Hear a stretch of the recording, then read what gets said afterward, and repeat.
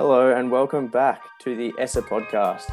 My name is Jack and I'm the Editor-in-Chief at ESSA Monash Clayton in 2022. In this first episode of the year, we're going to be talking to Associate Professor Wayne Geerling at Monash University about his recent work using Squid Game to teach game theory. And we're also just going to dive into his approach to learning and teaching in general and how he uses pop culture within his curriculum.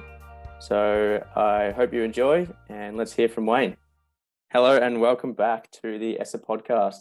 I'm here today with Wayne Geerling and we're going to be talking about some of his recent work. How are you, Wayne?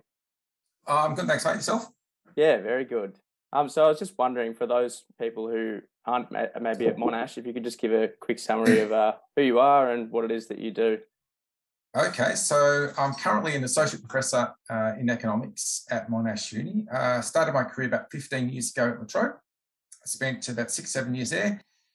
Then spent 6 years in America, 4 years Penn State, 2 years Arizona. Got back to Monash in July 2018. So this is my closing in on my 4th year anniversary at Monash. And it's been a great experience. Really enjoying it. Awesome. And so what I wanted to talk to you about today is a lot of your recent work over the summer got some media attention where you published a paper on Squid Game, and I was wondering if you could talk to us a bit about that and the work you did there. Oh, absolutely. It's funny, first 14 and a half years of my career, didn't get too much media attention. Then Squid Game happened. I remember watching it with my sister last October, and I said to her, I think this is a project waiting to happen. I mean, you could see obviously that there was a connection with game theory because Squid Game is about games. And I'd already done some work on K-pop, 2 projects which had just been published. So I was moving into that domain anyway. And given the unbelievable amount of media interest in the game itself, in the series, I thought fantastic. So I watched it. And then I put together a team. So Nicola Thomas is a PhD student at Monash. Chris Nagy is educational designer at Monash. Former TA of mine from the University of Arizona. More importantly, the Korean member of the team. She could help with pronunciation and translations. And Jadrian Wooten from Penn State, put together the team, and basically in 6 weeks we punched out the paper. So basically, great example of comparative advantage and specialisation there. I was the captain leading the team as well. So we got the working paper published 2 or 3 days before Christmas, using Squid Game to teach game theory. And I contacted the Monash communications people. I said, listen, would you be interested in this? Not sure if they would or not. They said, absolutely. So just after Christmas, they put together a media release. That became an impact story. And then there was TV interviews, radio interviews, lots of syndicated stories as well. So basically, the Monash Lens piece, which was published, I think, Impact, basically got syndicated across the world. And it was really great. I spent lots of time on the internet actually finding my story in Vietnamese, in Bahasa, Indonesian, in Italian. It was awesome. It's great. And it's had so much interest, I think, because it resonates with people and it resonates with students as well. The whole idea of strategic behaviour is all around us. These are important elements in life because life is highly strategic, right? So what we need to do as educators is train our students to think that way to prepare them for the real world. And so if you think about strategic behaviour, we look, we observe, we copy. These aspects are everywhere in life, everything from basically cutthroat business to buying toilet paper during hoarding, during COVID and stuff like that. So it's been an incredible experience. The working paper has been published. The article is under review now. And there's a website coming, The Economics of Squid Game. So that website will be launched probably in a couple of weeks. So that's with Jadrian Wooten from Penn State. There's 2 of us together for the partnership.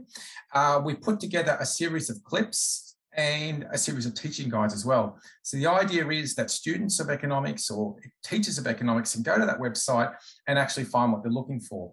So one of the challenges we face is the paper looks at game theory, right? Whereas the website is looking at economics. So we've got to broaden the template a little bit and find clips that anybody could use at macro, micro, intro, upper level. So we'll spend most of the next couple of weeks actually creating more clips. We'll launch it, and then we'll have a section whereby people can actually give us some ideas as well, and they'll be credited as authors. So if anyone out there is watching this podcast and thinks this is an awesome series, I'd love to contribute, please do. We'll make sure to acknowledge you as the author of any clip that we get. Awesome. I'm sure there'll be some interest in that. One thing I was wondering is that, has this always been the way you kind of approach when you're consuming media, are you always looking for economics content within it that you can use, or is that something you've started doing recently? Well, I've been using media in my classroom for about 10 years. And over that period, what's happened is that a lot of websites have been created that actually help instructors use those resources in their classroom. So once upon a time, it was really just a series of websites devoted to particular TV shows like Seinfeld. But then other websites started to follow, The Office. Then you had Bazinganomics, and I was part of that, looking at Big Bang Theory. In the last 5 years as well, what's happened is that we've also got catch-all websites that have clips not specific to particular TV shows. Like there's the best one is Critical Commons. So that is basically a user-generated repository of media. So educators across the globe upload clips to that website and anyone can take them and use them. So that's made me be more intentional about how I use the media in my classroom. So up until about 2018-19, it was pretty much just English language stuff. Seinfeld, Simpsons, South Park, staple sort of US 1990s onwards type stuff, right? Last 5 years, I thought more about foreign language. And this is the new dimension here. K-pop was the first vehicle for that. But I published a paper recently that looks at teaching from across the globe. So it's got one clip from 11 different countries. It's got Arabic, it's got German, it's got French, it's got Bahasa Indonesian. It's all over the place. It's got lots of different stuff. So that's a new frontier that I'm interested in now. And the K-pop papers and Squid Game are in that direction. And I think there's more to come. I don't literally know what the next step is, Jack. I'm only thinking one day at a time at the moment, like a good football coach. But I'm sure there's more out there. And what I like to do in my classroom through my Music for Econ extra credit projects is encourage my students to come up with music from a non-English background as well. So I use those clips as a starting point in terms of new sort of dimensions of pop culture. So, I mean, there's lots of things I haven't thought about much yet. Anime could be one, for example. Pop culture from Africa or something like that. There's lots of new frontiers. So I think you've got to stay ahead of the curve, which means always being willing to innovate and think outside the square. Yeah, awesome. You mentioned that it was about 10 years ago that you started integrating the use of media into your teaching. Was there something that in particular prompted that, or what was kind of your reasoning for doing that? I mean, I was always curious. I always enjoyed teaching, but I only thought it was just sort of in the classroom, PowerPoint slides, that type of stuff. I made connections in the American economics education community. And through that community, I got access to material. One of the hard things when you're starting is that you think you're alone. That I've got good ideas, but where do I find them? How do I use them? How do I implement them? Tapping into a community helps you because the material is there. And then you get mentors who take you under the wing and say, okay, here's a good way of doing it. So Dirk Mattia, who is the co-author of the microeconomics textbook that I used in my first year class, good friend of mine as well. He brought me to Penn State, then he brought me to University of Arizona. Awesome guy. He had a website that had a lot of this stuff. And he said, Wayne, it's all here, mate. It's all here. Go on there, knock yourself out, take what you want. So that was probably the main catalyst for me, actually seeing someone in the classroom with a similar teaching philosophy to me use media. And then that gave me the confidence to use it in my own classroom. Now I've been researching this area for 10 years. I think a lot of people think that way about me now, in terms of I've created a lot of resources for other people. I'm willing to share. I'm willing to mentor. So it's a virtuous circle. Yeah, wow, that's really interesting. So now just bringing it back to Squid Game, I think a lot of us, when we watched it, probably weren't looking for examples of game theory when we were watching it. So I was wondering if you could just give us a quick overview of what you found in your work, perhaps the elements of game theory that we can see and how these are translating to what your students are learning in class. Okay, so in terms of what they're learning in class, this is future tense because we're week 3 of semester now. Game theory in my course is typically about week 10. Yep. So the students have a lot of, I've got some great surprises up my sleeve. So in terms of the lecture, what I'll do is I'll show a couple of clips. The most important ones are the first game, red light, green light, where Ali saves Ji-hoon by grabbing him when he's about to fall. That's a good example of cooperation. And we teach Prisoner's Dilemma in first year. This is a good example where basically the Pareto optimal outcome is observed. So I would teach that after Prisoner's Dilemma because Prisoner's Dilemma you've got to cover. There's one good example of Prisoner's Dilemma when they're not being fed before one of the games? And do they stay in bed or do they attack the others, right? Now, if they all stay in bed, they're better off. But if you stay in bed, the others don't, you're probably dead, right? So that's a good example of prisoner's dilemma that I can use in class. So probably use both of them. My favourite scene from the from the series is the marbles game. And there's a lot of good game theory in there. So again, Ali is a protagonist here and Sang-woo is the other one. So where they're playing the game of odds and evens, where Sang-woo's in a world of hurt here. He's losing, he's got one marble left and he accuses Ali of cheating. Good example there of a zero-sum game. So you can actually model that in class as well. So we will do that too. So there's lots of good things you can use. So there's strategic behaviour throughout all of the series. The important thing to bear in mind is that the strategic behaviour does not strictly follow the traditional teaching of game theory. And you've got to acknowledge that up front. This series was not designed for academics. It was not designed saying, oh, this is about game theory. We're using it to teach game theory. So if you teach this in class, you've got to acknowledge the agents are not always rational. They do not always know their strategies. They do not always know their payoffs. So don't strictly follow game theory throughout the series. What makes it interesting, though, is that it's a practical application of how people actually behave. Okay, so it's one thing to say this is how Bonnie and Clyde would operate in a one-shot prisoner's dilemma, blah, blah, blah. Showing a practical application of how people operate. Think of red light, green light, right? It's rational to remain still, even when people are getting shot. Do you think many people are going to remain still when they see people getting shot around them? Of course not, right? Because you don't think, well, this is game theory, and according to game theory, if I stay still, I won't be shot. So natural instinct takes over, right? So there's a lot of examples there where they don't follow the strict teachings of game theory. But that makes it a better example because you can say to your students, okay, we assume A, B, and C. Watch this scene. Which of these criteria are not met? All right. So it's a good way of reinforcing how we teach game theory by showing them flawed humans who don't always operate that way. But on the other hand, there are examples. The zero-sum game is a good example of how game theory is actually taught in a sort of typical setting. So there's so much there. I mean, I'm really looking forward to it. The problem is, Jack, I think I've got too much material. I mean, I can't cram it all into one lecture, and one lecture, one trip may not be enough. So I'm going to have a lot of fun anyway, and students are going to love it. The business school has been using it to attract students to study economics, so I hope they're not disappointed, Jack.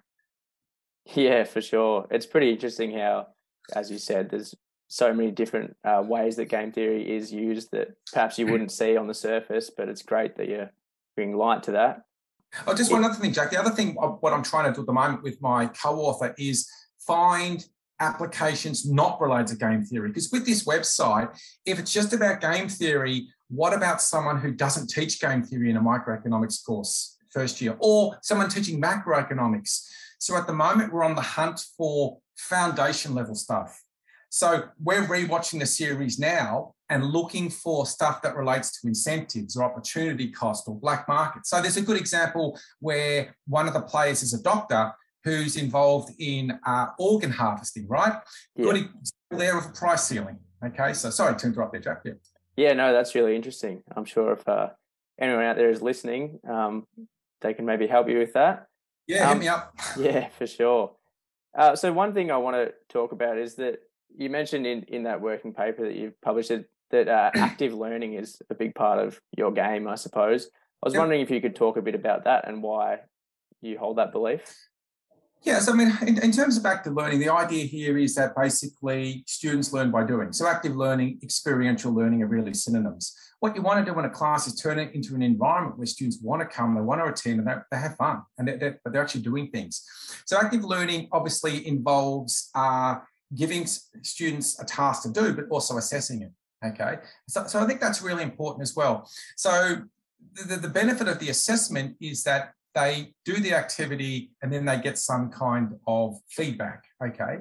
And it's really important in this day and age where the opportunity cost of studying is really high. Everybody's got a phone in class. Everybody could be working at that time. Everybody's got other stuff that they could be doing. Active learning is a great way of increasing engagement. And in first semester students who don't necessarily know much about economics, this is the most important part of their university career. The first semester is where it begins. So using active learning is a great way motivating the students, getting good attendance, getting good engagement, and most of all, getting more knowledge. Yeah, for sure. We were talking about this last week, but just for the podcast, how have you found the transition to a hybrid teaching method in your way of teaching economics? Well, when we went to hybrid in semester 1, 2020, it was a nightmare to start because we didn't really know where we were. We're a little bit like a footballer who's not quite in the team, but they're sort of in and out all the time. They don't really know their game very well. They don't feel confident. So it took 3 or 4 weeks to get used to that because we went from resident to hybrid to online. Hybrid worked in the end for me because I'm very organised. I get materials prepared well in advance. So it was a struggle at the start. But then what I did was I put more effort into engaging students, to active learning, to extracurricular activities as well. Things like social events where we had Kahoots and things like that, games nights, to actually give the students a sense of belonging, a sense of camaraderie, because they didn't have that. So I think hybrid learning works provided you are well organised. You've got to prepare additional materials. They have to be interactive. So I prepared animated PowerPoint slides in addition to my recordings so students could watch them. You've got to also help them build communities and networks, because one of the reasons why it fails at first year is that students who are studying online in a remote location don't feel part of the university. So we as educators really have to step in and fill that void. We're back in the resident classroom now, Jack, and I'm loving it. When she said, Wayne, I loved your class. It was my favourite class last semester. I said, pity you're not doing it this semester. It's even better. And it is. I'm loving having the students back. Touch wood, we're all safe at the moment, Jack. And it's just great seeing students in the classroom again. I'll tell you one before I finish up, Jack. I ran a Kahoot at the end of my lecture last week, week 2, and there was only 5 or 6 questions in it. And I introduced a mystery prize in a box, right? I'm not sure if you've seen Family Guy, but Peter Griffin has offered a mystery box or a speedboat. And he says, well, a speedboat's a speedboat, right? A mystery box could be anything, including a speedboat. I think I'll take the mystery box. So at the end of each lecture now, there's a mystery prize and a mystery box. And I had 236 students sign up to the Kahoot. 236 students sign up. This was at 2 p.m. on Friday afternoon. It went nuts. They were clapping, cheering the whole way through, and the winner got a yo-yo. And he was happy. It was awesome. It was just a great experience. Yeah, awesome. So just lastly, I wanted to ask, is there, can you give us any hints on what we might see next in your curriculum? Is there any chance that the Tinder Swindler or the new season of Drive to Survive will be in your semester 2 classes?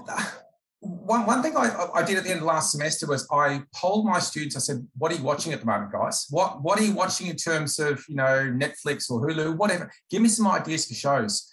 So, and Squid Game came from that. I had already heard of it, but I'm always on the lookout for new ideas, because if you stay still, then you go behind, right? You fall behind. So on the lookout for new ideas now. Haven't copped onto any at the moment, Jack, but if you have any, send them my way, mate. I'm happy to give you a shout out in class. Yeah, for sure. If anyone's listening and has any ideas, where's the best place for them to get in touch with you?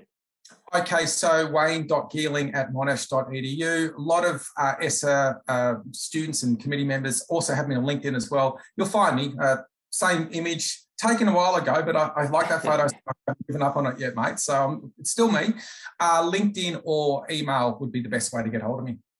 Awesome. Well, it's always great to hear from you, Wayne, and we appreciate you coming on the ESSA podcast for the first episode of the year. And we'll talk to you another time. Thank you very much. Have a good day. Thanks, mate. Cheers. Bye-bye.